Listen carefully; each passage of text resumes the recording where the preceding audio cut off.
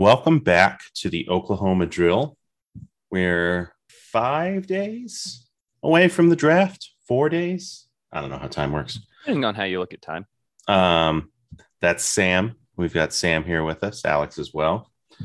And we're going to start out by talking a little bit about how time has changed our opinions of the NBA, of the draft process, of what to look for in prospects, all these things. Those of you longtime listeners will remember our instant reactions from last year's draft, where Alex was just hopping mad about what the Thunder did. And time has not been kind to that interpretation of events. I think let's just get into that right away. Alex, first off, take us back to where you were last year and how you felt about the draft, how you felt about what the Thunder did. Yeah, so I definitely at the time, like going into the day of the draft, there was the whole thought process of, oh, we're actually going to trade up and get, Evan Mobley or whatever, or we're going to take, Jonathan Kuminga, James Bouknight, and we wound up taking Josh Giddey. And in my mind at the time, I just didn't see a guy that really fit my eye for what I want to see from a basketball player and like as a fit with this team specifically. I thought, I talked a lot about, balance of athleticism and skill and how we were slanting way too much towards skill. And, I went back and listened to that podcast yesterday, actually, just to kind of, try to remember kind of what I was specifically complaining about. And it was just, I think it was just kind of a dumb way to look at things. It was like a very, single-minded way of looking at the NBA and looking at basketball. And, I think you guys know that, I think I watched one preseason game of Josh Giddey and I was like pretty much sold on him. Like it was like, oh, he can do that. I had no idea. You know what I mean? So, I just think that it was a silly way to think of things and overvaluing some things like athleticism, and undervaluing, like you look at a guy like Josh Giddey. I don't understand really how I looked at him and was like, he's not going to be a successful NBA player when all you have to do is watch the guy in the way that he sees the game of basketball. Like there's no way a guy like that is going to fail. Because it's not like he's 6'1". He was like a 6'9" point guard that can see everything, is one of the best passers in the world. And I don't even know what I was really thinking at the time, to be honest. Well, I think part of it, you bring up, he's not 6'1", he's like he's 6'8", 6'9". I think that his size didn't really become real to us until we saw him in proper action. Because I honestly, that was the most surprising thing about Giddey coming to the league, was like, wow, he's like big. Like he is like, I stand by the idea that he will grow into being a true 4 in size. And, he doesn't necessarily have the wingspan to be like an incredible defensive 4, but he's going to become big. And that was one thing that I think that we were both underrating. And then I do think there was like some like rightful skepticism about whether, his functional athleticism would actually be functional in the NBA, as opposed to the NBL. But I do think the thing that we were underrating was that we were like, holy cow, this kid can read the game. And that's like, if you look at the like the spectrum statistics in terms for his rate his passing, he's like in the top 2 percentile of everything except for scoring gravity, right? And it's like that is what he brings. And yeah, I think you're right that like given that, probably should expect success. I don't have anything to ruminate on personally. Think I kind of nailed it on the head a little bit. And part of it was just getting to, be the dichotomy to Alex and playing a little devil's advocate and maybe leaning into things more than I actually believed at the time. But I think we saw the floor with Giddey that I kind of thought would be there a year ago. Secondary creator, perfect for that role. And like Ryan just said, if he can create the scoring gravity for himself, then he is an elite number one option. Just, how he'll be able to find those passes even easier if people are collapsing on him in the paint. The 3-point shooting was not there really last year. The step backs were incredible. So if you just watch Twitter and you see that boy nice, then you think Josh Giddey has a bright future ahead of him. So it'll be exciting to see where he goes and who Presti will kind of pair with him and Shea for the future. Yeah. And, I think, this season he showed, just during different parts of the season, he showed so many different things. There was that time period, and, maybe there's some concern with this, but the time period where he was playing without Shea, and just kind of running the team as the primary initiator, like he was awesome. Like he did a lot of really nice things. There was the Madison Square Garden game, triple double, I think what do you have, like 27 points or something? Like I didn't know that he was going to have that ability. Like in my mind, I was thinking like, he's going to be like this connector guy that can't really shoot, and hopefully he can at some point. And then that was, and it was just wrong, like just straight up. And like, so I think, I still believe that you need a certain level of athleticism on your teams, but you can't scoff at the idea of having the kind of skill set that a guy like Josh Giddey would have. And even, past him, like, cause I could have maybe gotten over the Giddey pick if the other picks I had liked more, but like Jeremiah Robinson Earl, I think I just completely undervalued. Like, I looked at his athleticism, as like, he's not a vertical athlete, and he's not that, but he's a really solid lateral athlete. Like there were a lot of times this season where he was switched out on guards and he looked fine, and I don't think he's going to be elite in that way, but I don't think he needs to be. You don't really need to be that elite on that specific skill, as long, if you can do the other things that he can do. I think he's going to shoot it fine. He's a good screen setter. He's going to pass it pretty well. Like he just knows how to play the game of basketball. And I think just the idea of the Thunder drafted 4 guys last year that are all just good at basketball. And that is certainly something that, they may not be the perfect fits together, but if you get enough good basketball players on a team, you're going to build a pretty good team. And that was kind of my looking at last year, was trying to take a step back. They weren't, like we talked about, they weren't the guys that any of us would have drafted. It's not what we were used to seeing out of Sam Presti. But if you, looked at it from a macro level and saw, okay, this is what Presti's going for. We trust him as a smart guy. We know what he's doing, obviously. So if you look at it through that lens, like you said, all these guys at the time were probably the highest level of basketball IQ on the board. They had the best feel as far as the prospects left on the board. And so when you look at it that way, you're like, okay, this is exactly what he's going for. And he's probably right. And he got the best guys to accomplish that vision. And turns out in retrospect, early signs pointing to going 4 for 4 with the guys as far as like usable players. We're not saying Trey Mann's going to be a starter and, be next to SGA and Josh Giddey, but like he's a quality player. Same with JRE, same with Wiggins. Looks like he can, hold down 15 to 20 minutes a night as a wing. So it's encouraging to see, and it'll be interesting to see where Presti builds off that this year. Does he keep leaning into that feel? Or like Alex said, you have to have some athleticism at some point. If you're confident in all 4 of those guys, high feel, maybe lower athleticism guys going forward, do you swing for athleticism this time? Do you like what's the philosophy going forward now? It'll be interesting to see what we do with the picks after number 2.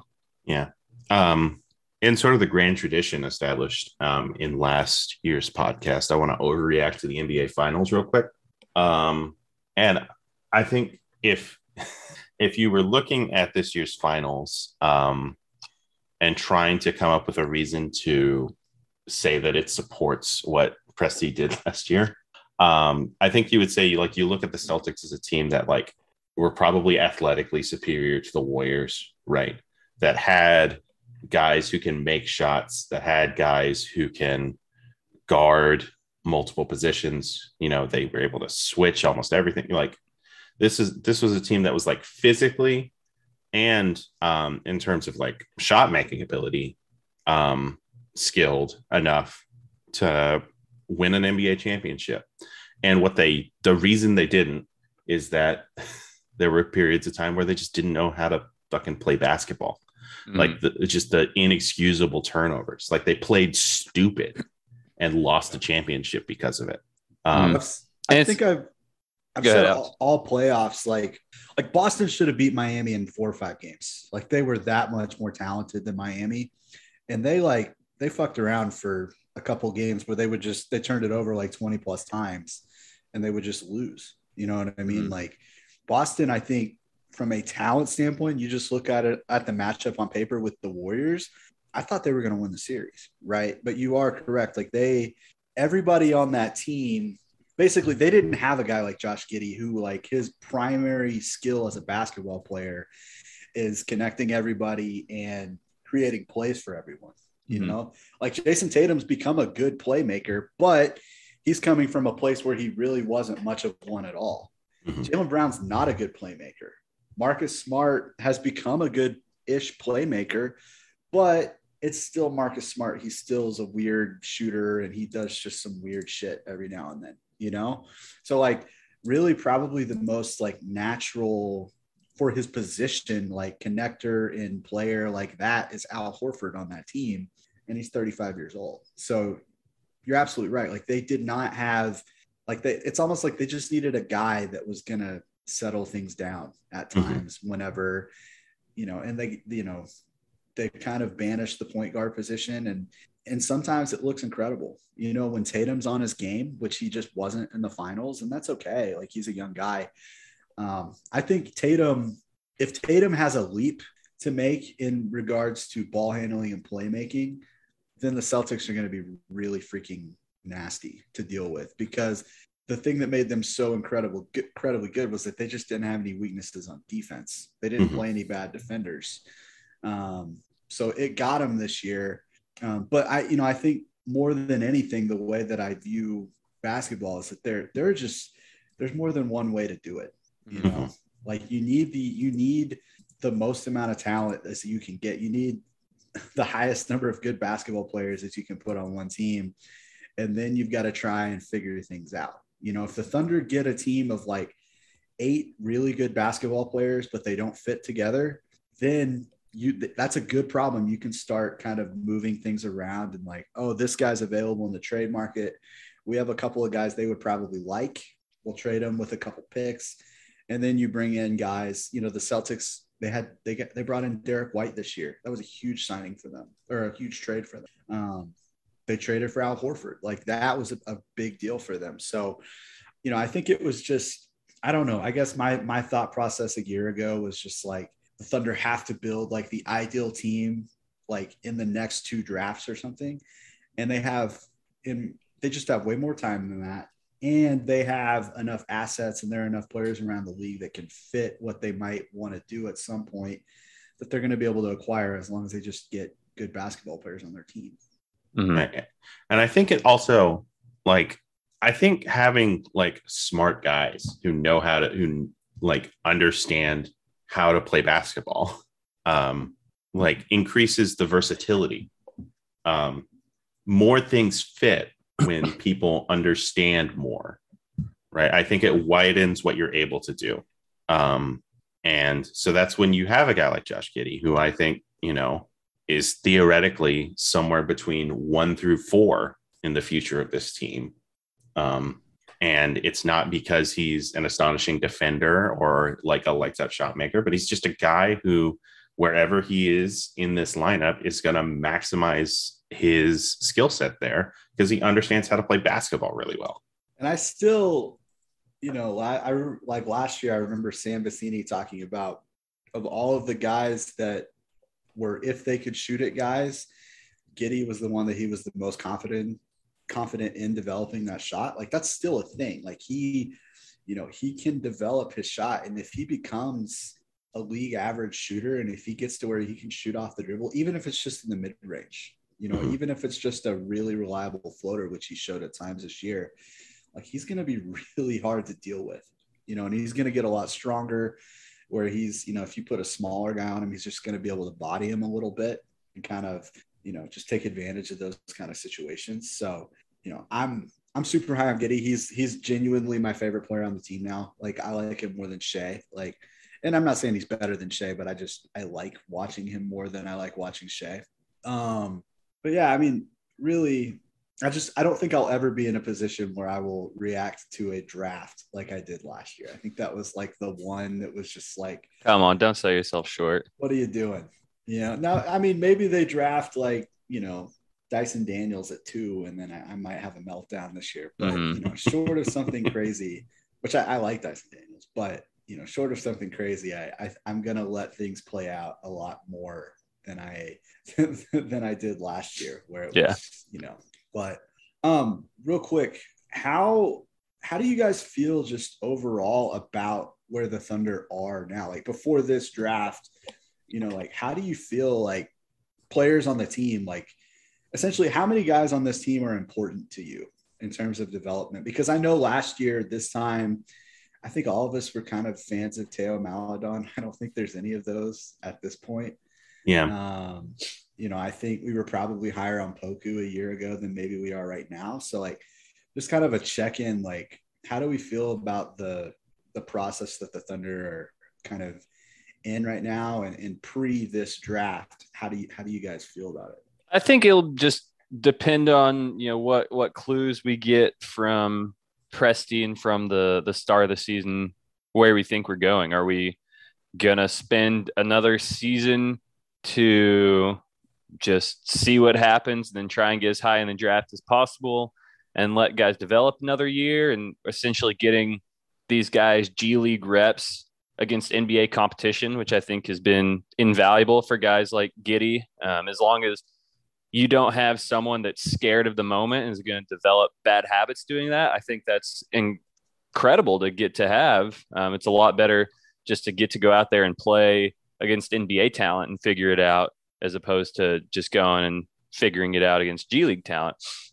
So if we, are going for that this year, then I'm perfectly fine with I'm still not giving up on Theo Maledon quite yet, just because he's so young, and I would want to see if they're going to, give him the time to do that. For me, it all depends on what's going on internally with Shea. Is he cool with never playing half of a season and making 30 something million dollars this year? That sounds awesome to me when I were that age. Maybe he's getting bored with not playing basketball so much. Maybe he just wants to win already. And if that's the case, then I think you have to be fine with cutting bait on guys like Poku and Theo Maledon. You want to keep Lu Dort around as opposed to trading him while he's still arguably one of the most valuable contracts in the league. So I think whatever direction we go, I think Shea is at that level where you consult him heavily. And if he wants to win, I think we're in a position to start winning. And I think we're in a position to make a push easily for the play-in this year. Maybe you're making a push for a 6th seed this year, depending on how ready the guy you draft is and what you can do with, trading some prospects for maybe some immediate talent. I think can be a playoff team this year. And then if guys progress a lot, you're pushing for a top 4 seed next year. Or I think if, your most important players are cool with, waiting it out and chilling one more year, then that's fine as well. And I think, you could still be pushing for a 10 seed if you want to, while letting a bunch of guys get minutes and not necessarily, getting the masses riled up about your tank. So I think there's whatever range OKC wants to go, they can go. And I'm not going to say what is the right or wrong way to do it, because, I don't get the privilege to pick the minds of our most important players in that process. So I think I'm definitely more sorry, Ryan. No, go ahead. Whereas this past year, we needed to lose as many games as possible. That was obvious. And, it wound up working out. And the tanking that we did at the end of the year was kind of abominable. It was impressive stuff. But this next season, I think it's, to use a Sam Presti term, like, I hope I get this right. Like, he talks about letting a team kind of announce itself for whatever he says. So I think that, going into this year, I don't think we should trade any of the young chips or whatever. Don't trade any picks. Don't trade any of the young guys. But just, if Poku's ready to take a step, I'm not out on Poku. I think he's still, I don't necessarily know if he has, I don't think he has like all-star upside, like maybe we might have thought at one point, but I think he has good role player upside. And declare itself. That's what Sam Presti says. He says he wants to let a team declare itself. And so I think doing that again, and honestly, if we could do that and, everybody's playing okay, but we don't win that many games and we want to, 28, 30 games, I think that would be a really good result for next year. And then, maybe the last 10 games of the year, you do the same type deal where you shut everything down, where instead of like the entire second half of the year, it's just, 10, 15 games, to where then you're playing for a lottery spot. Maybe you can get up to 6th or 5th or whatever. And then you never know what can happen from there, Yeah, I think, I think, you go back and you listen to Sam's press conference, Sam Presti, not our Sam, not Davis. Of course, yeah. Unfortunately, you should do some press conferences sometime. That'd get fun. Step in. And I think he makes it pretty clear what the team's outlook is, and I think he's probably in the right spot in terms of just let the team show us what it is, and if they're playing meaningful games, then good, and if not, then we'll focus on development more. Focus on development. I mean, I'm down to watch Xavier Simpson do some more hook shots. Honestly, give me a few games of that next year. I'm okay with that.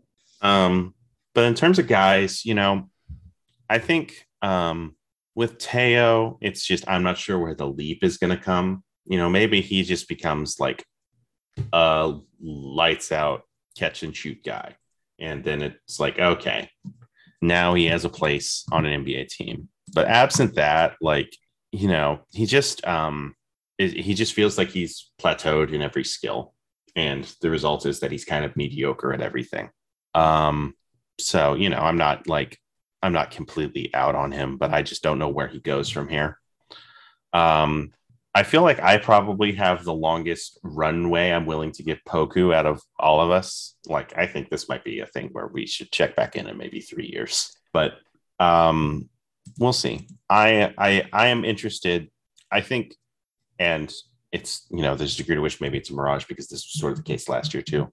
But towards the end of the season, I think he was showing real improvement.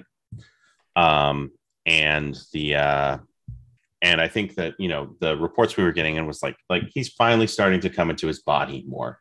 Like he's finally able at that point, like he can get through a practice without being completely like destroyed.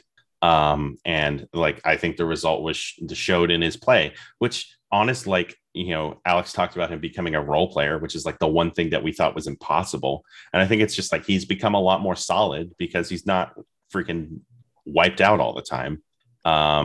And so I'm willing to give Poku a lot more range. I'm going to have to step away for a bit. So you guys keep talking. Okay.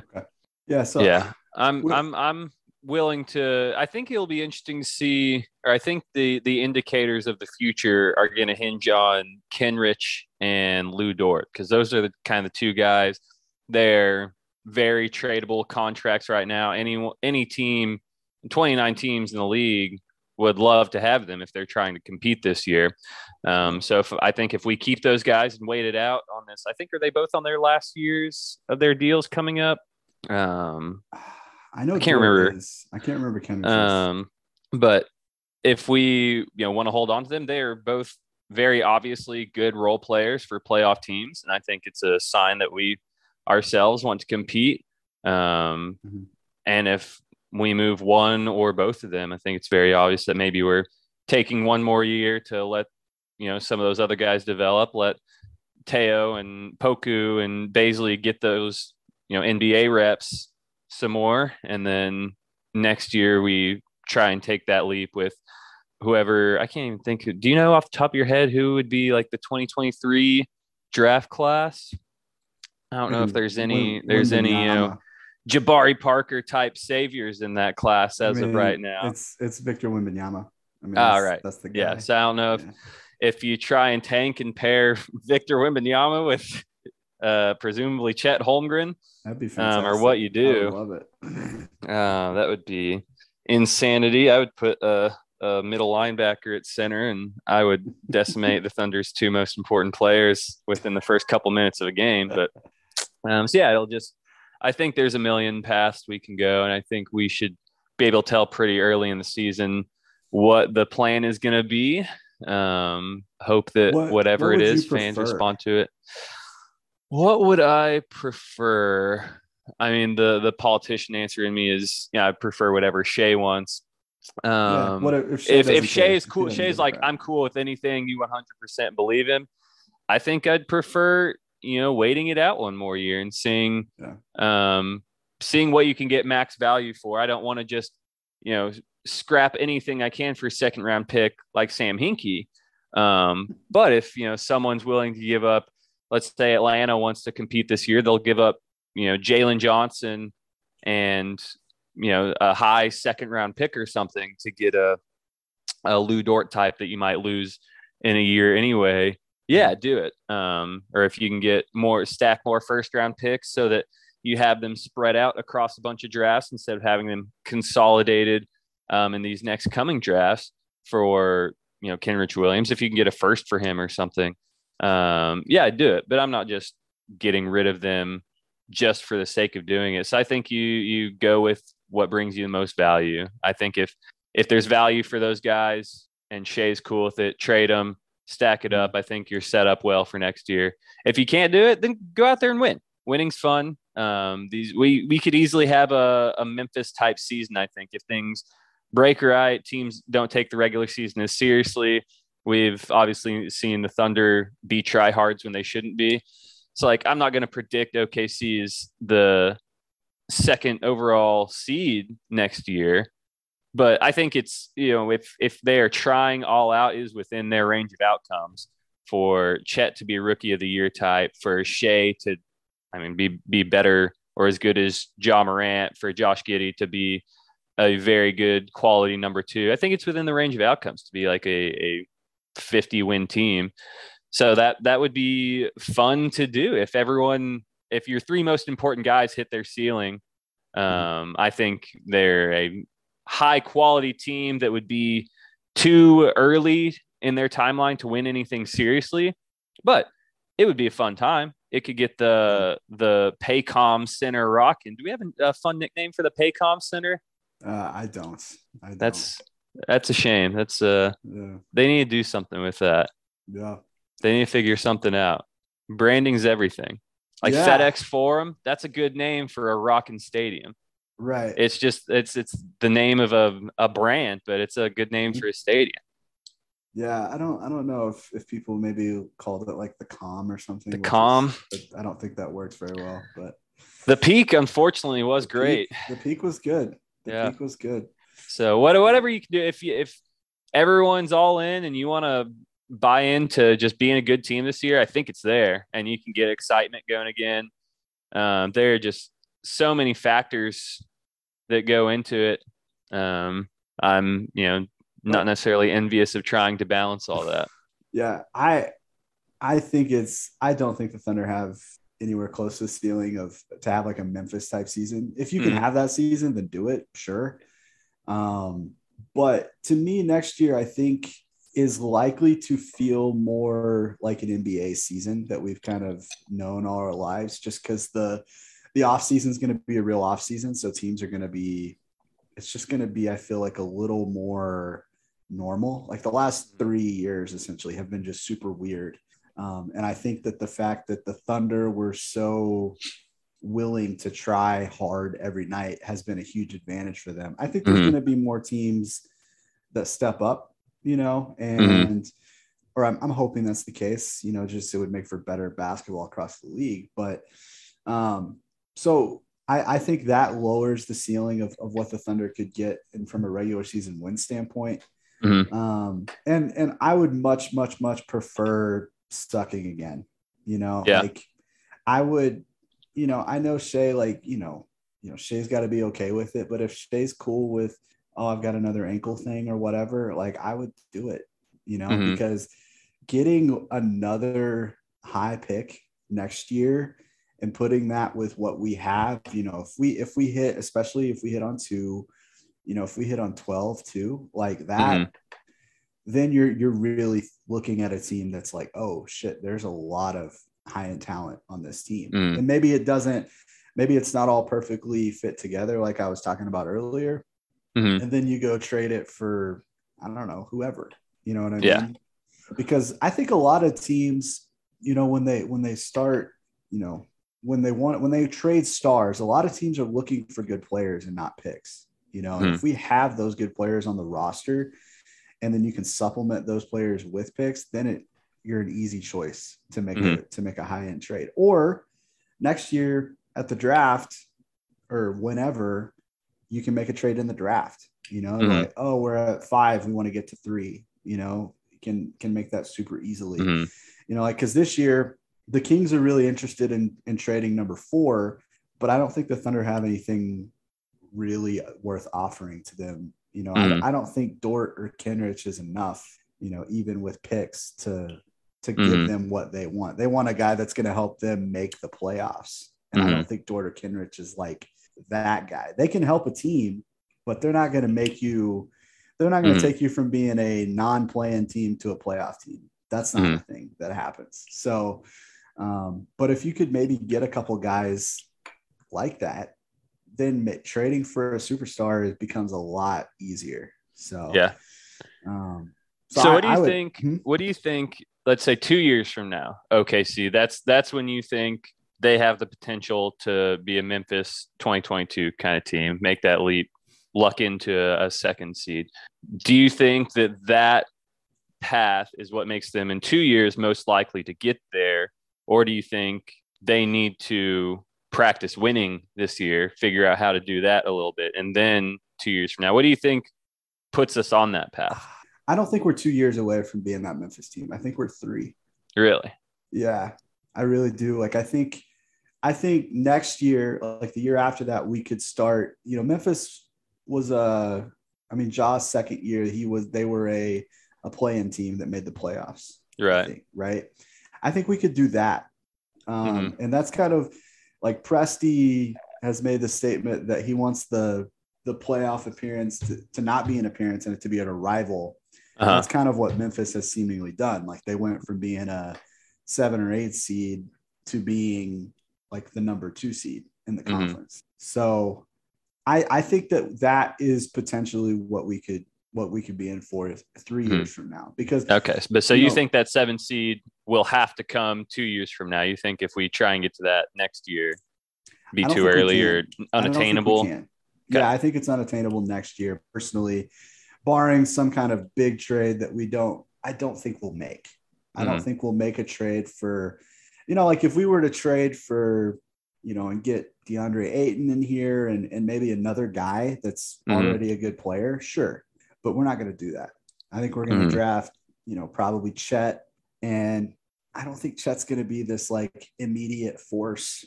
Like I like Chet a lot, but I think it's going to take him 2 or 3 years to be like a true every night winning center, And then if you get a high pick in 2023, they're probably not going to be great their first year.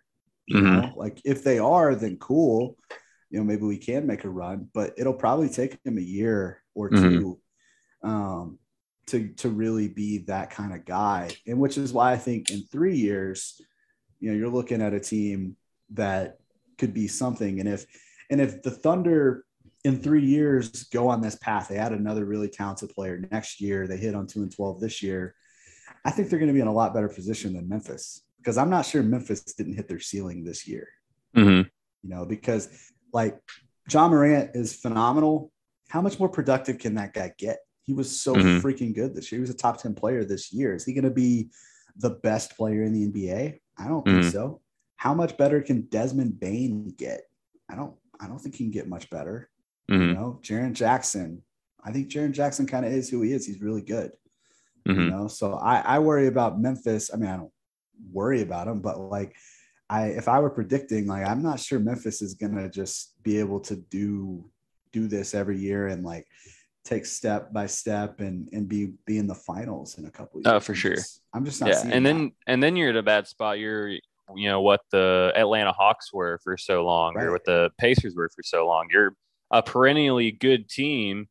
But what does that what get the you? Memphis Grizzlies were. Yeah, what the Memphis Grizzlies were with maybe a little bit of higher end talent. I mean, your best talent before was Zach Randolph, Rudy Gay, Mike Conley. So yeah, Pau Gasol or Marc Gasol.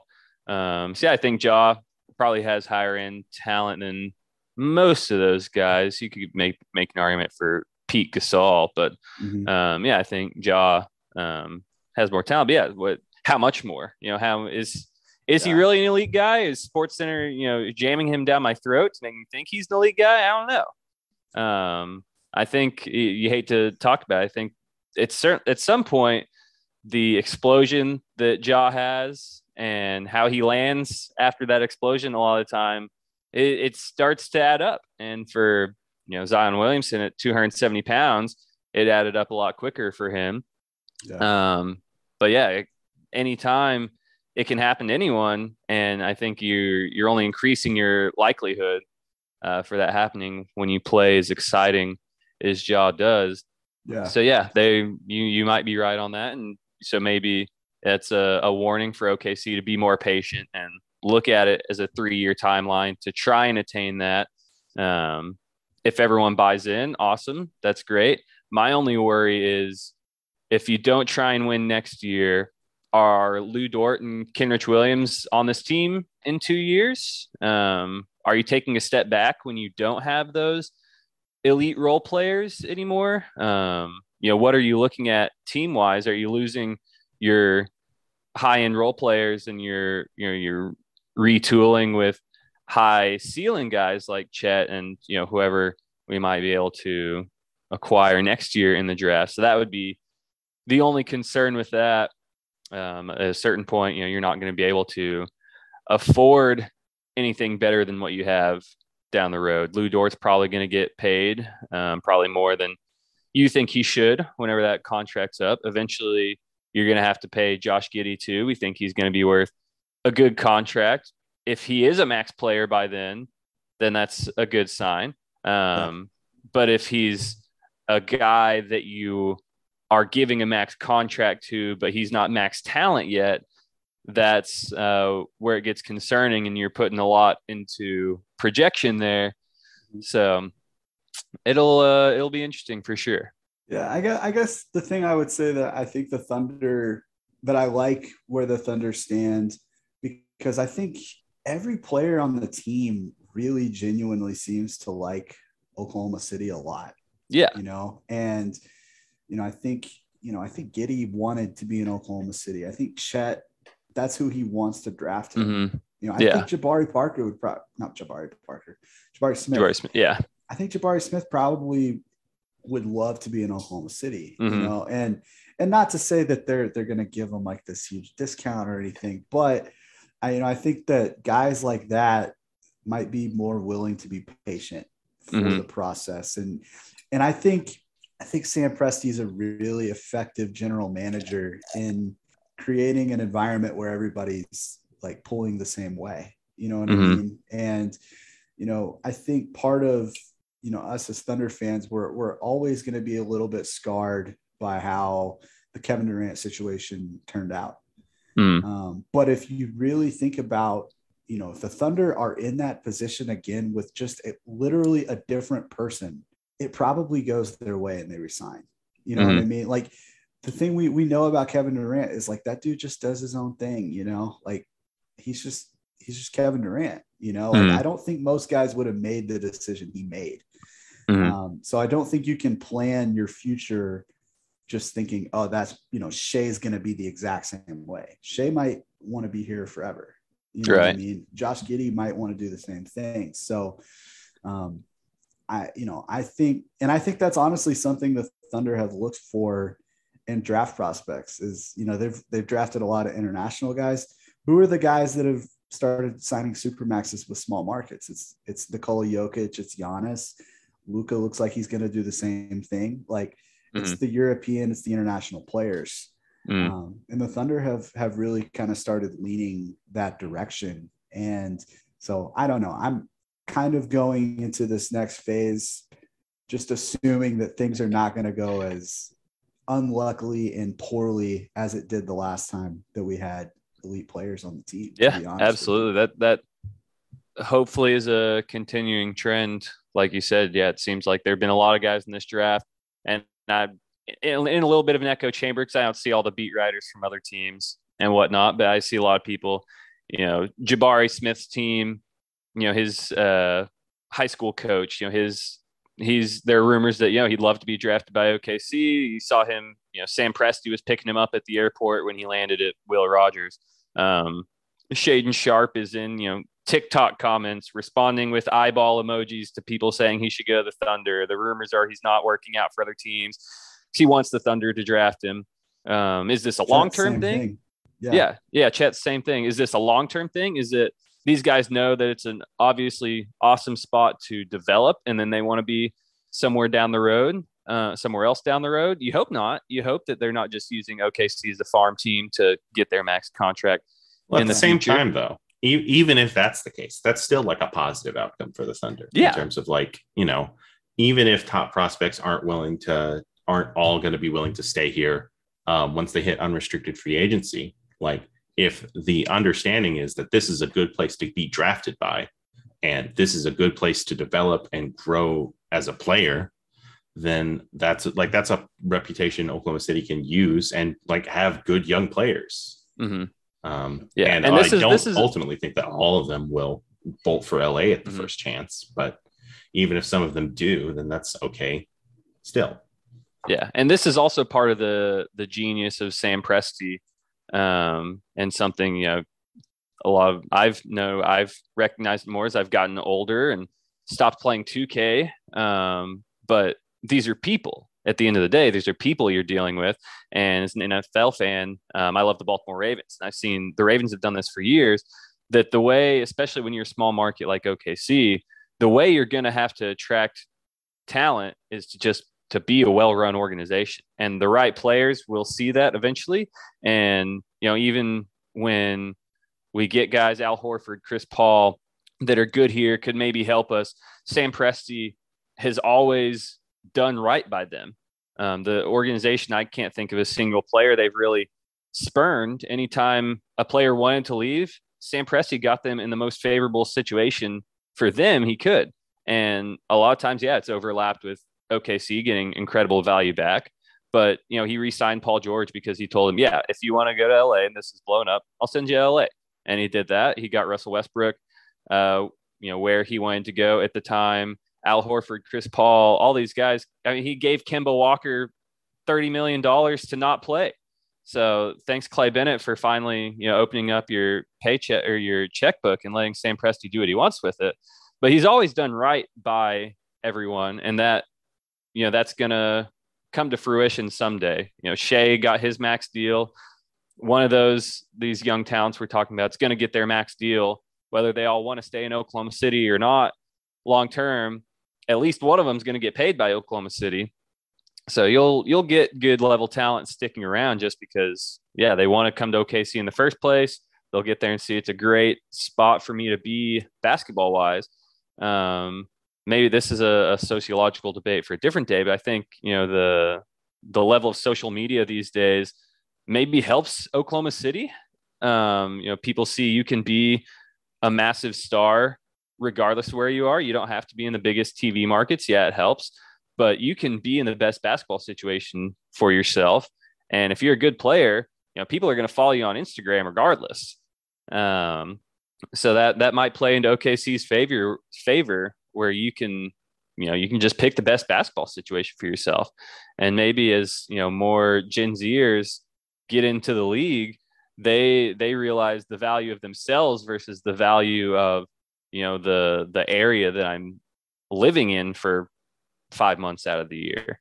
So can we we're going to do a kind of a mock draft, just the lottery. But before we do that, can we talk about kind of what we want, like what we would kind of like to see the Thunder come away from this draft with? Are there guys, and we're probably mostly going to be talking about 12, because I think there's 3 guys that we could talk about it too. So who do you prefer it to? If we had the pick of anyone, who would you like it to? And then a couple guys at 12 that you hope either fall there or the Thunder just identify that they really like. Mm-hmm. So I think I'm still on Team Chet at 2. I just think, like you said, he wants to be here. That's a big plus. I think any of the top 3 guys would be fine. I think OKC has the biggest benefits, not the right word, but they'd be the best place. They theoretically will be able to get the most out of Chet over Orlando or Houston, where they can be patient with him and give him time. And I think Chet's high end is bigger than Jabari's or Paolo's. So that's why I would want him in OKC for 2. Either you guys have takes on 2?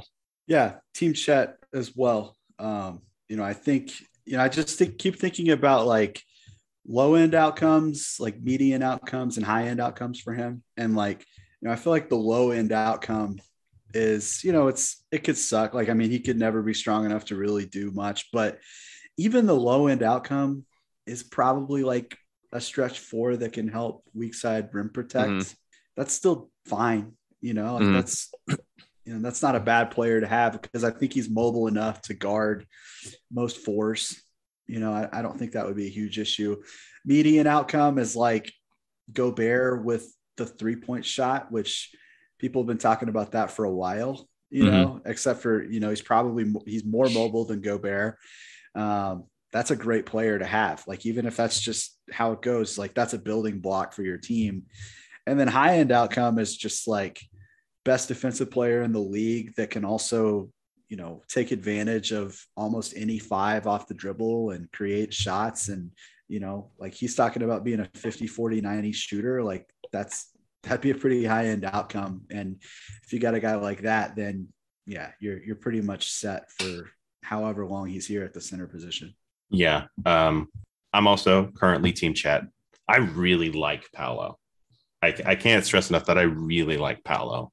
But at the end of the day, I think about which player I'm willing to see go to the Rockets. And if Chet goes to the Rockets and succeeds, I'm going to be livid. So it's Chet for me. I think there's things to like about both of them. I think Paolo is a guy who could legitimately be, and this is actually an interesting thing. And I think this is another situation where opinions on this have evolved. But last year's draft podcast, we talked, Alex. So like 2 years ago, we were Shai is a 3rd option on a championship team. And then last year we said Shai's a 2nd option on a championship team. And I think if you still think Shai is a 2nd option, I think Paolo is a guy who could be a number 1 scoring option in the NBA on a high level playoff team. But Chet is just, I think Chet does ultimately fit more with what Oklahoma City has always tried to be, which is a defense first team that prioritizes effort and mentality. And I think I just think he has the opportunity to be something really special. And so does Paolo. But for me, I'm Team Chet. Yeah, that's why I'm Jabari Smith. That's why I can't get excited about Jabari Smith. He's going to be good too, unless he goes to a horrible situation, which he might. Yeah, that's why I just hate that the Rockets got the 3rd pick, because I also agree. I think Paolo could be a number 1 scoring option on a good team, and I hate for Houston to receive that. I'm hoping that all of their pieces, because he definitely doesn't. I don't think he fits as well with Jalen Green and who else do they even have? I don't think he really fits with Şengün. They got rid of Christian Wood, so I guess that's probably opening up a spot for Paolo. Yeah. The thing about Paolo in Houston is that if he goes to Houston, which I think everyone seems to assume is what is going to happen at this point, he will never be a good defender. Mm-hmm. Yeah. And I guess I should have said, I think his offensive skill set does work with Jalen Green and Şengün. I hope that, in a place with a little less structure like Houston than OKC, I hope he doesn't realize that while he's there. I hope the best for him. I don't want the best for him to happen while he's in Houston, because he is a very good passer. I hope that he just gets the same mentality and they're all just chunking, taking ISO shots the whole time. And hopefully he likes doing that, because he could probably score 20 points a game like that. And I think it wouldn't make a difference for Houston. And that would be a fine outcome for me. I am nervous about them getting Paolo though, but you gotta be happy with the guy you get. And I want that to be Chet for us. Yeah. Well, Alex brought up that, presumably the projected starting lineup would have Jalen Green, Kevin Porter Jr., Paolo, and Şengün. And that team can't defend at any position. Mm. Well, that is also only 4 guys, but that's true. It's it's very difficult, I find, to defend if you're only playing 4 guys. Yeah, for sure. This is why they got to bring in Jovic. Yeah. So then for 12, there's a lot of guys I like at 12. Would love Jeremy Sohan. That's who Kevin O'Connor at The Ringer has mocked to the Thunder at 12. I don't think he's still going to be there at 12. I think you're going to have to trade up with like Portland at 7 to get Sohan. But you never know. Someone's got to fall. A lot of the guys in that range, Dyson Daniels, maybe Shaedon Sharpe falls there. Hopefully you don't have to trade up for him. We'll see what is available there, but any wing like that, I would love to get at 12. I kind of also like Tari Eason. I think maybe 12 is a little bit high for him, but I really like the player, and I think it would be fine to take him there. So the thing I'll say with like Tari Eason at 12 is that I think that, the NFL draft, I think it's I think the mock drafts do a pretty nice job of kind of determining value, Mm-hmm. It's like, oh, that guy was a second round projection and goes late first or something. I don't think they really know anything in the end. Yeah. Like last year, Josh Primo went 12, and he was like maybe a late first guy going into the draft. If you want Tari Eason, which I think he's I like Tari Eason too. Like taking him at 12 is fine in my opinion, because you might trade down to 16 thinking he's going to get there. And then, Charlotte takes him, what I mean? So, and that's the benefit of having so many picks stacked up, is like, it's at a certain point, there's diminishing value on them. So I'm always typically, team trade back, get value, but is it that much value for OKC to trade back anymore?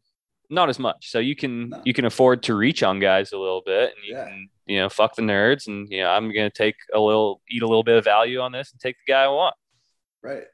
Well, it's like last year's draft. Like, I don't think any of us have an issue with getting Jeremiah Robinson Earl at 32, even though we had to trade 2 picks to get him. Yeah. We got a solid rotation big. Yeah. I personally don't have any issues with drafting Trey Mann at 18. Mm-hmm. Most people didn't have it. Most people had him in the 20s.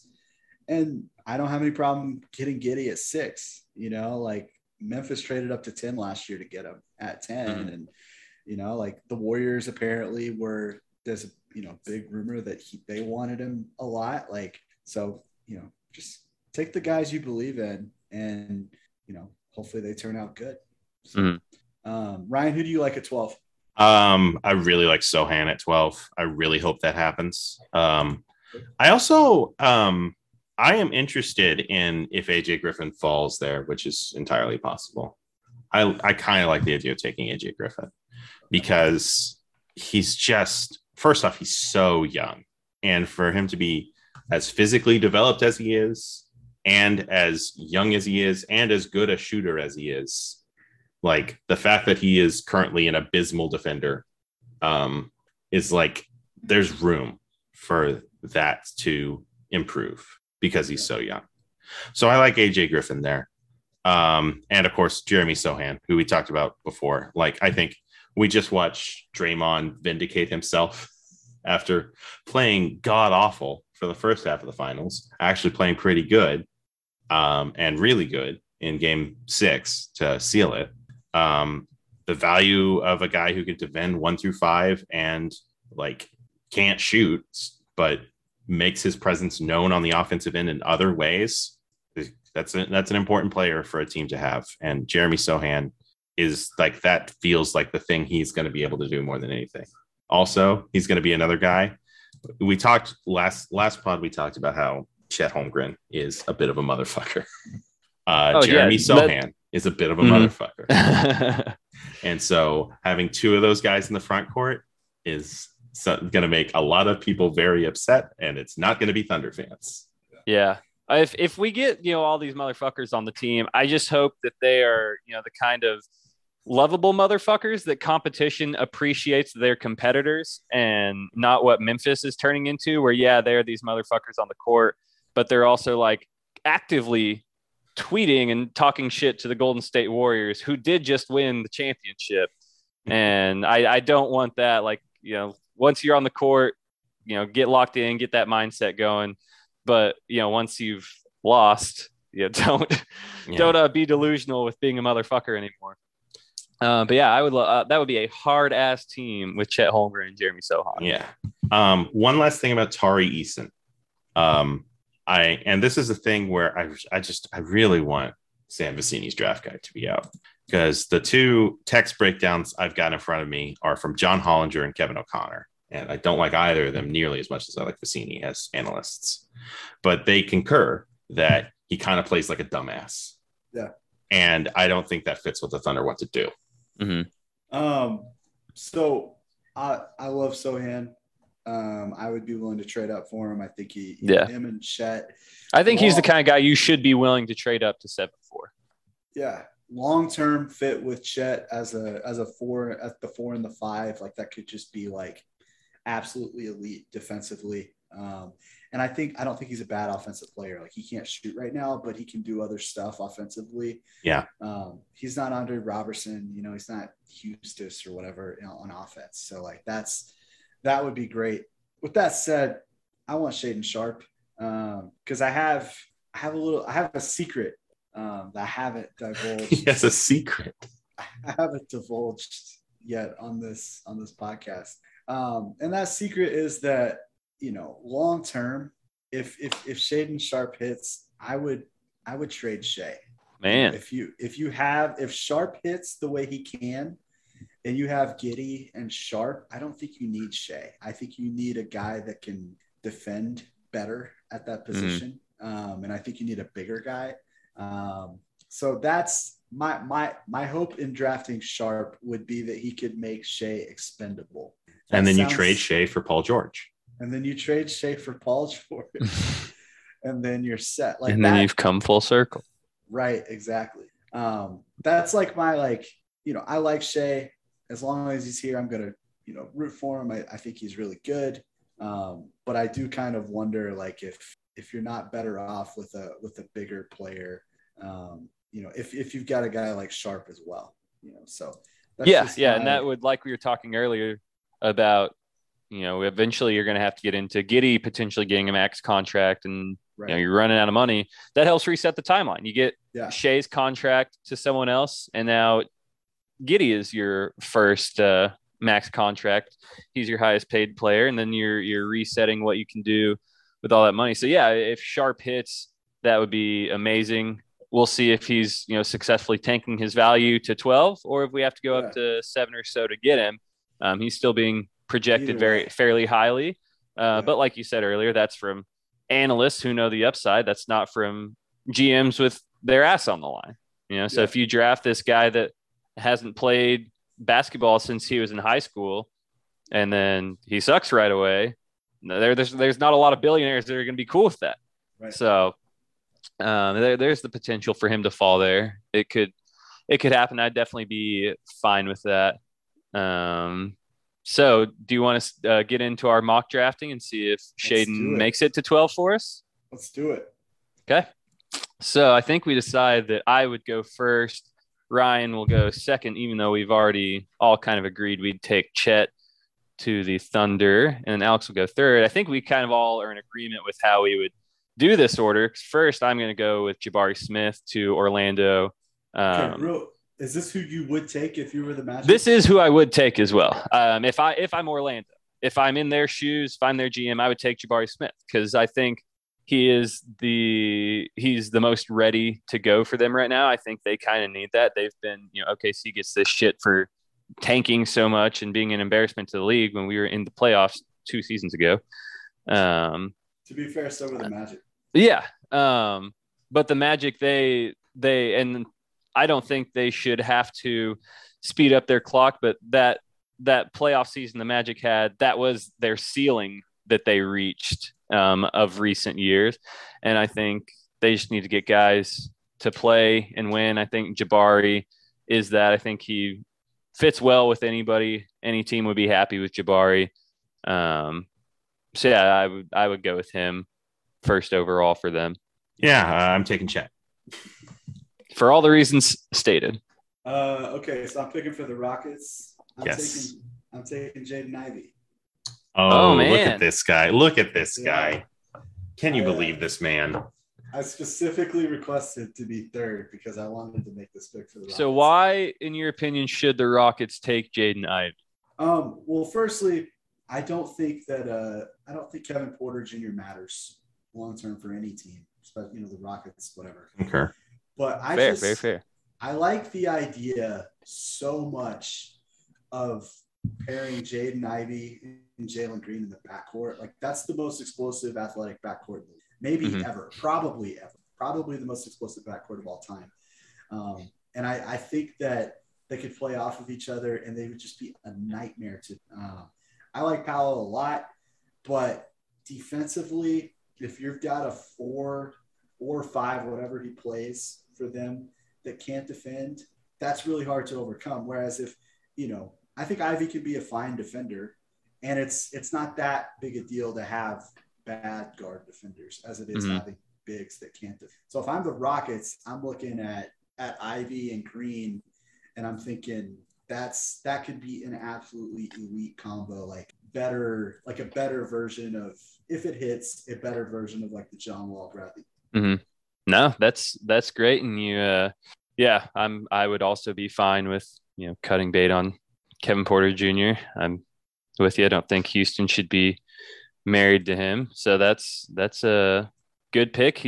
Ivy is who I would have gone with at 4 for the Kings. I would have continued going chalk. I think that's a great pairing with De'Aaron Fox.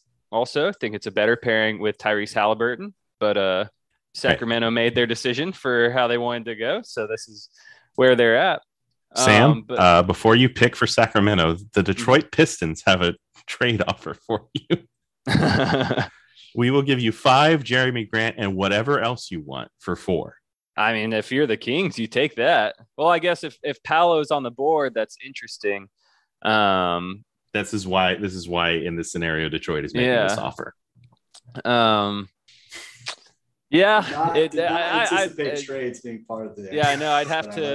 I'd have to go look at cap sheets and how much room do I have for Jeremy Grant? How many more years does he have? But that's a good team as well. De'Aaron Fox, Sabonis, and Jeremy Grant is a good team paired with whoever you get at 5. Why not? Let's have fun. I think you take that. I think you take that. As great as I think Paolo would be, really good. I think he has a lot of overlap with Sabonis. They kind of both have old man game, very good playmakers. So I think he could pair well with Sabonis and learn a lot from him and maybe get better on the defensive end. He's not going to have to do so much play creation on offense because I think that's one of his best skill sets. But I'll let you take him to Detroit.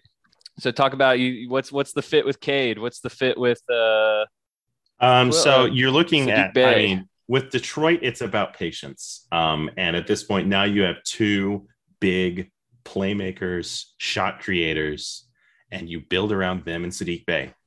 And it's just an awesome place to be.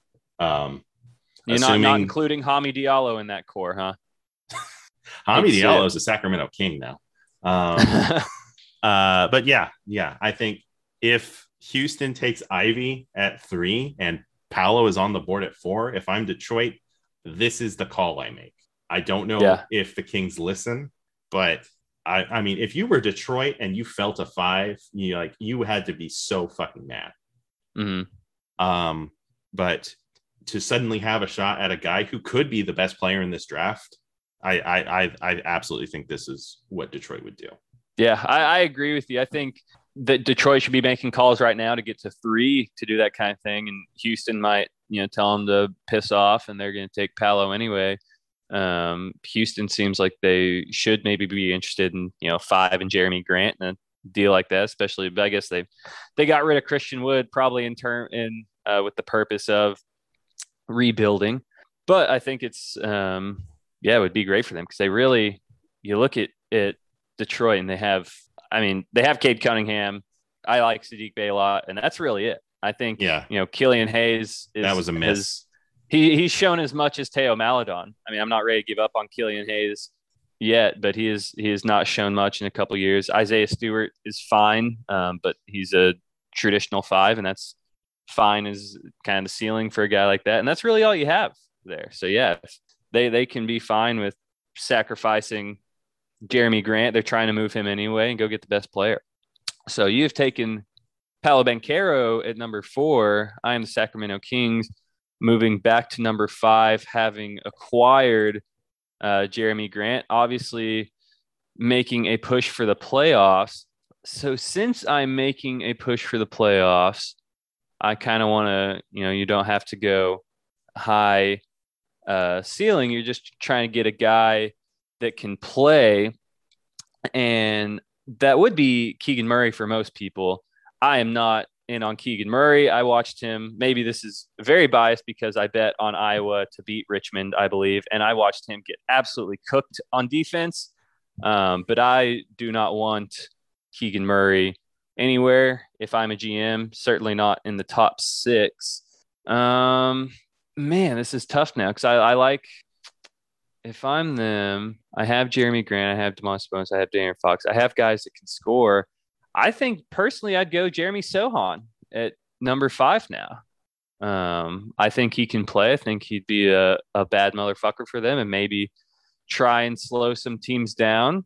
Other considerations were Ben Mathurin, we saw in the tournament, kind of have a coming out party this year, was very good. Johnny Davis I like a lot, but I think I'll go with Jeremy Sohan at 5. That brings it around to me. Yes. So since you didn't take Keegan Murray, I'm going to go ahead and take Keegan Murray because I think he is the most pacer of all time. But I also really just like the fit with Miles Turner. I think a situation where offensively you might be able to invert their roles a little bit and play Murray kind of more in the post a little bit and space out with Miles Turner. I think that could be kind of fun. And Murray, he has some foot speed issues defensively, but I think he's a smart defender. So maybe the fact that you have one of the best rim protectors in the league helping out, that could kind of mitigate some offensive issues that Murray brings. So I'm going to go with Keegan Murray on the Pacers at 6. Back to Ryan. I think. No, it's back to Sam. Oh, back to me. So yeah, since I'm in that 147 slot. So I am the Portland Trailblazers now. Let's see. This depends how much you want to keep with Dame.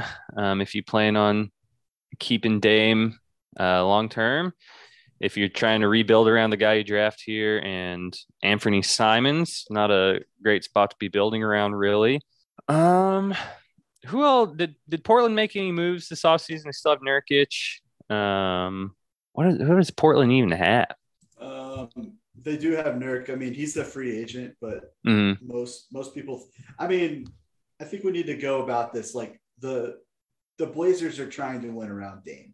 Yeah. Like, so I think with that, I think I go Dyson Daniels. So I think you wanna start Simons with Dame. He's your new CJ McCollum. You try and score a lot.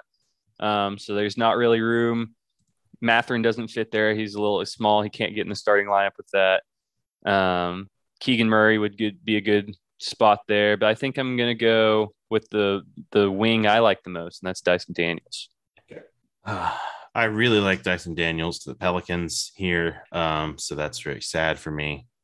I think, the Pelicans, you're looking to add Zion into a playoff caliber roster, arguably. I don't know. Maybe last year was a fluke. You want a guy who can play with CJ, with Ingram, and with Zion. It's an interesting thing because you'd also, the emergence of Herb Jones, you'd like to accommodate that if at all possible, right? But you look at the guys on the board right now. I have a suggestion. I'll let you, don't want to step on I am your toes actually or interested anything. in hearing what you say.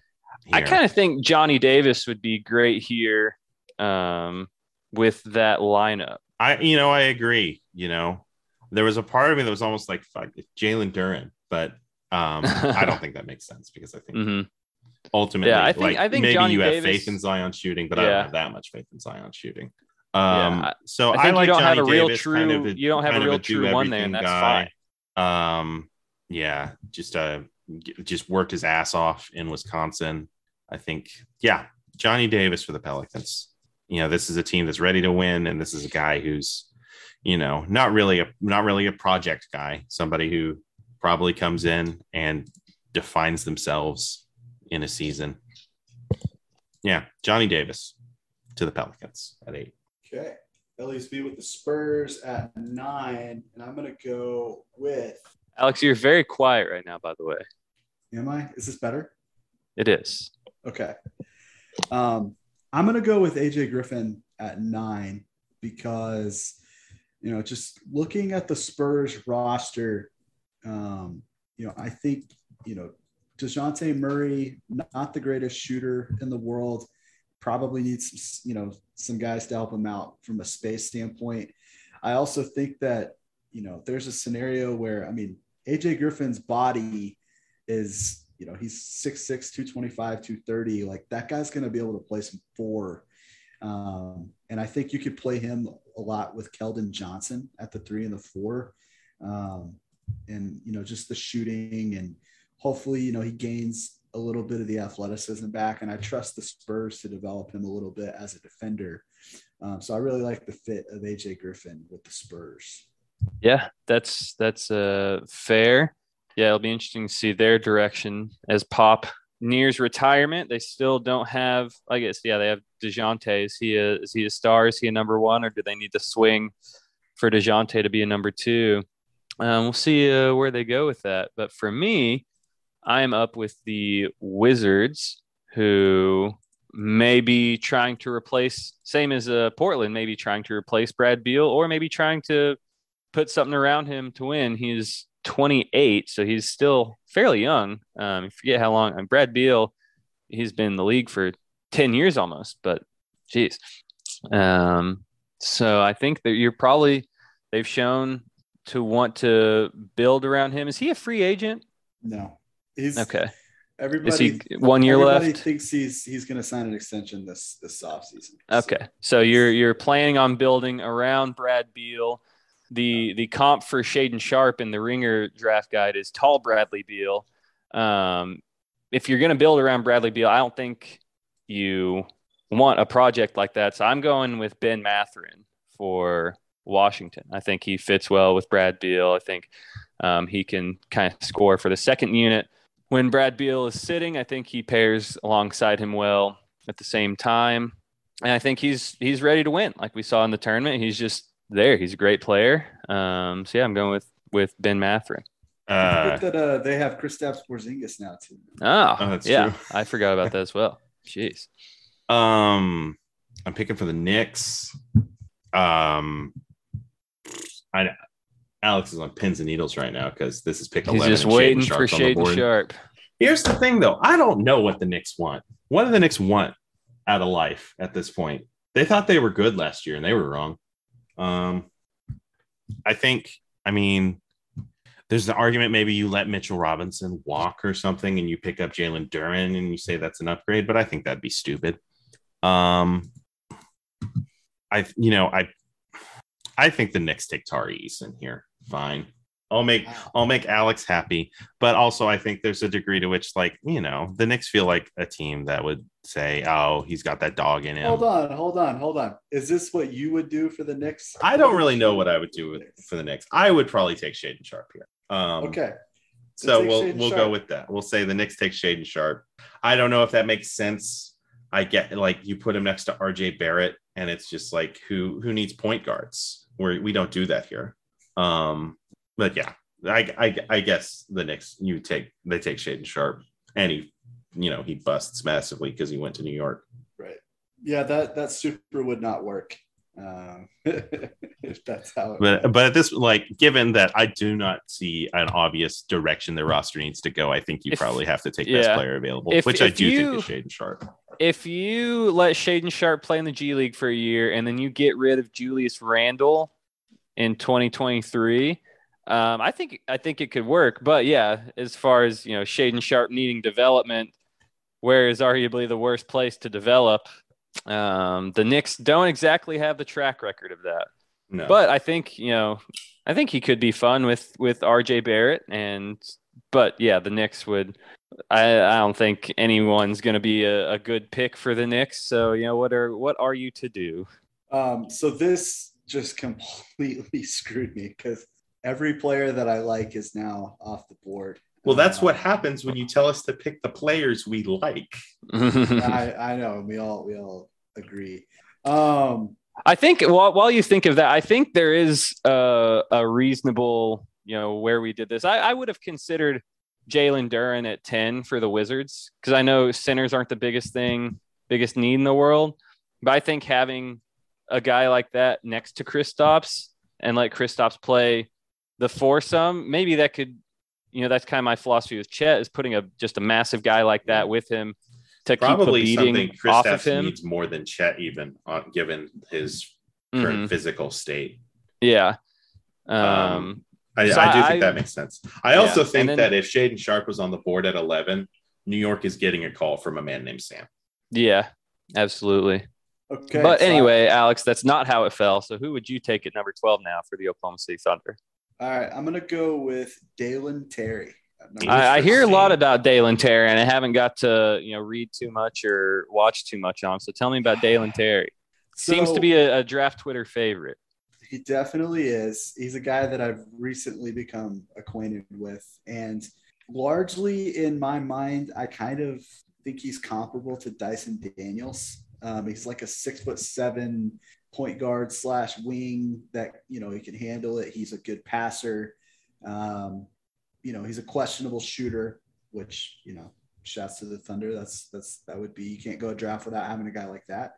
I just think that, long term, I think earlier we were talking about the Dort stuff, like how long is he going to last here?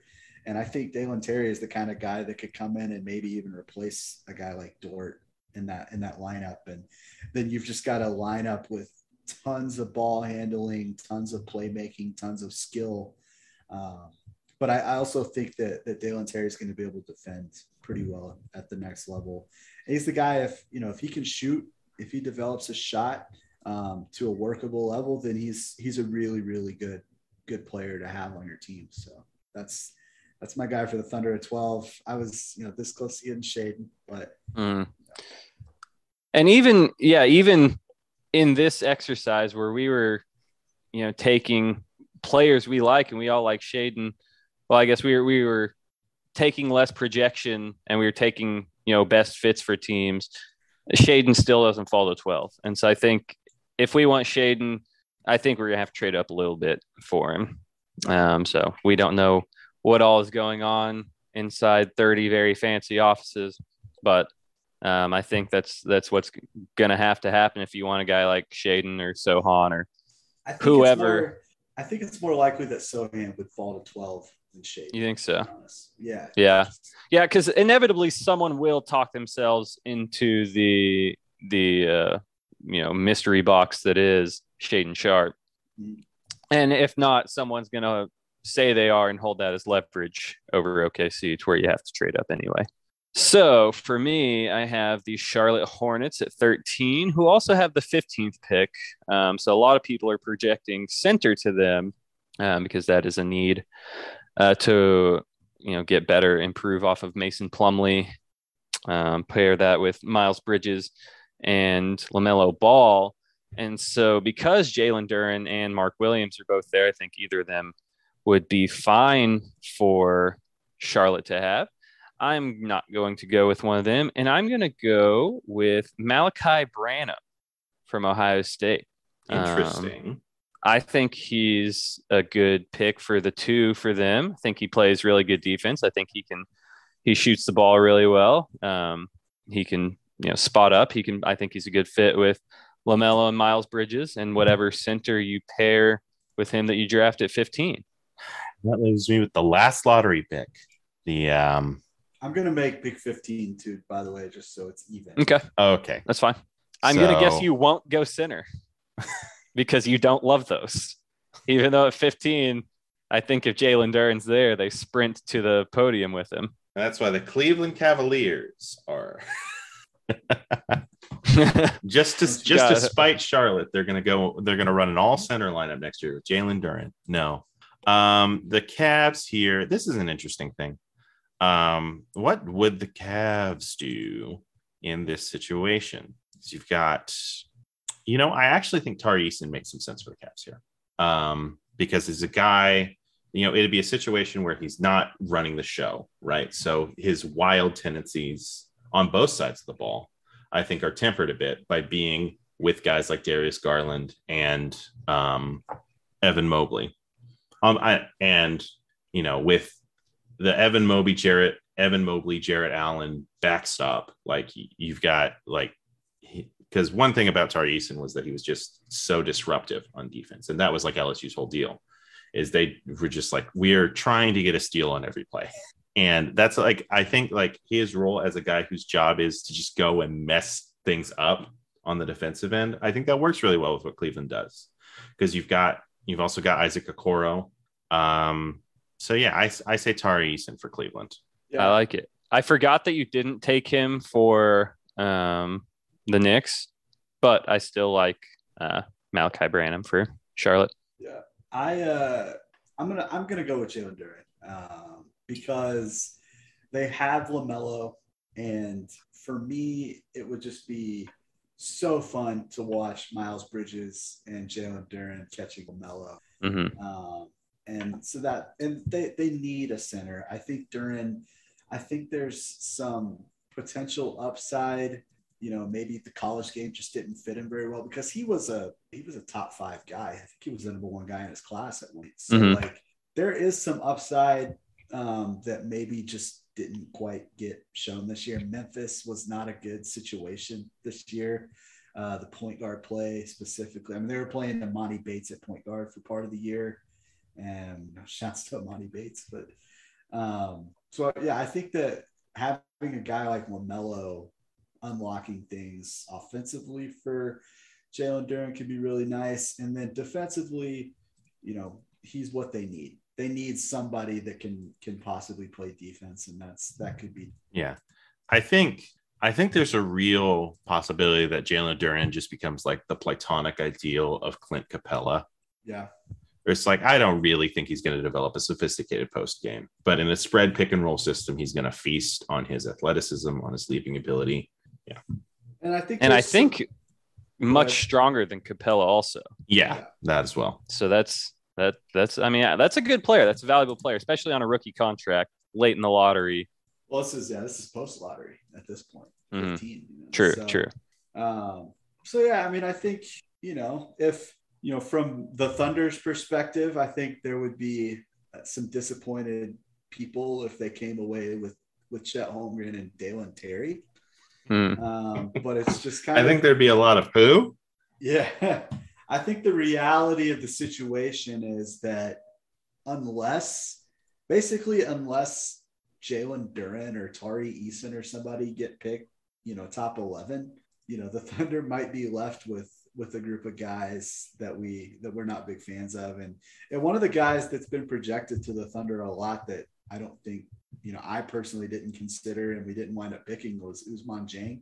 I'm just kind of out on the idea. Yeah, I mean that's a very, I like him. That's a very obvious sign that you do not care about next year. Yeah. Right. Yeah. Cool. Do we have anything else we want to go through? I mean, do we want to just like give some quick names for who we'd like the Thunder to take at the end of the first, early second, just so a year from now and one of them's good, and we've said, you know, 9 names that we can say, oh, see, I told you so. Forget the other 8 guys I said. So the guy that I really want at 34 is Kenneth Lofton. I'm just kidding. Guys, go watch Kenneth Lofton. I will guarantee you Kenneth Lofton Jr. will be a G League star.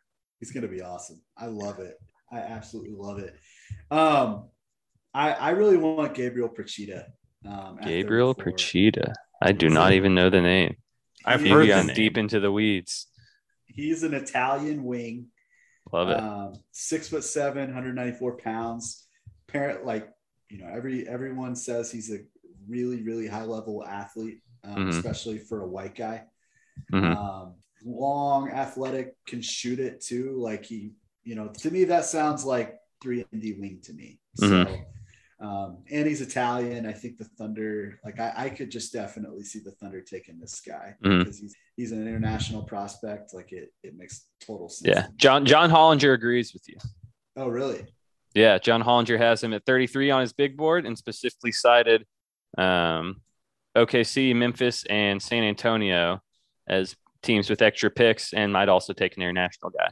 All 3 of those guys are super. All 3 of those teams are super smart. So yep. It makes, I like very fair. Yeah.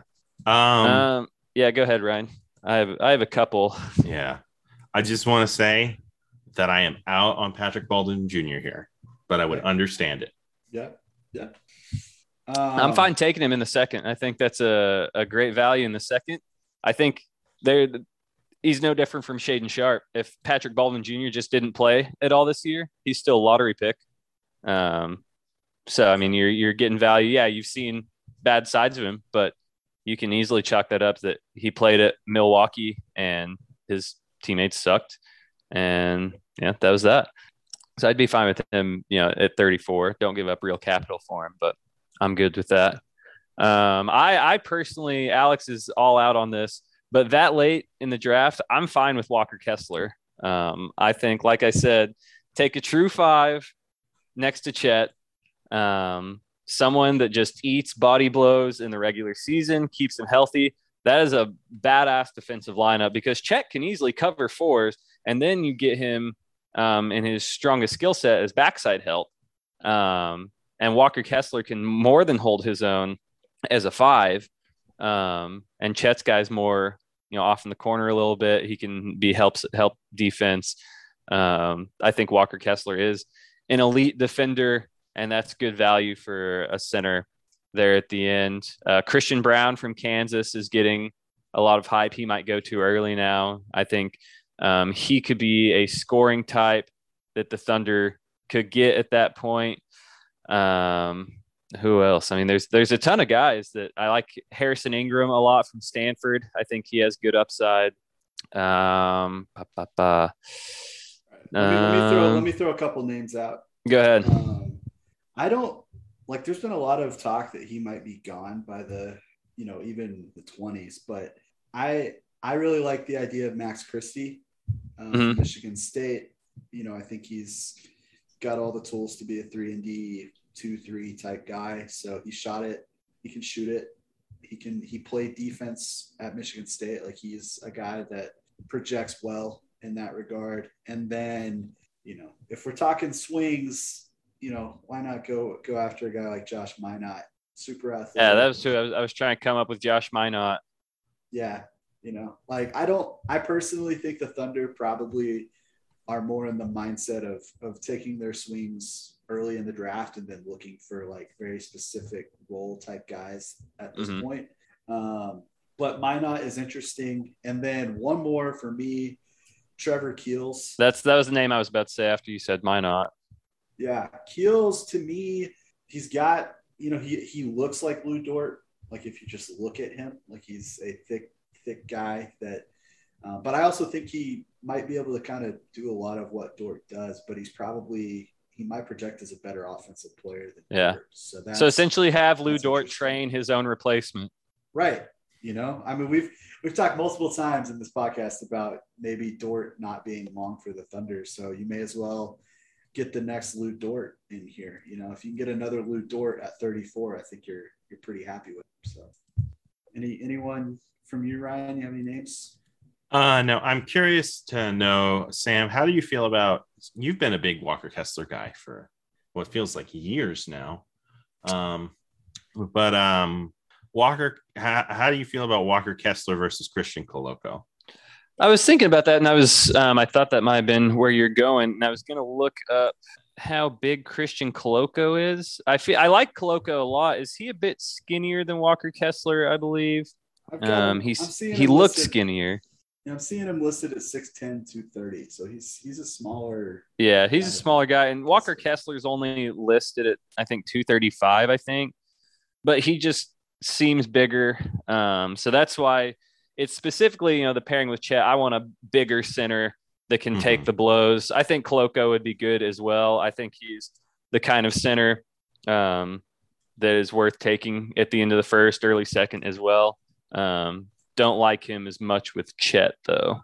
I think he'd be better. He'd be a better offensive weapon than Kessler for sure. As far as, rim running, catching lobs, that kind of thing, more of like a Clint Capella type. Have y'all heard the reports that Koloko is shooting threes in workouts? Yes. Well, there you go. I have heard it. Put him in the lottery then. Take him at 12. Yep. Draft him. Yeah, I do like Koloko. Well, if we're talking centers, I got to throw out Ishmael Kamagate as well, just because I think he's a better athlete than either of those guys that we just talked about. And he's younger. So that's, he's a rim runner type guy. So what if instead of drafting a center, we just got EJ Onu from the Memphis G League? There you go. God, you still bringing up EJ Onu, huh? Wow. Is he good? Probably not. Is he really, really fucking tall? Yes. Yeah, he's tall, he runs fast, and he shoots the three. Yeah. Does he make good decisions? It's not important. Cool. Well, does anyone have any lasting takes? I think I gotta go pretty soon. So yeah, I think we're wrapping up. Folks, draft is this Thursday. And I still can't believe Sam Vecini's guide isn't out. It's really making me pretty upset. But watch, enjoy. It's going to be a really exciting night, I think, for Thunder fans. And we'll have reactions to it at some point, I'm sure. Thanks for listening to the podcast. Subscribe to us on the Apple Podcasts, the Google Play Store, Spotify. And we'll see you guys later.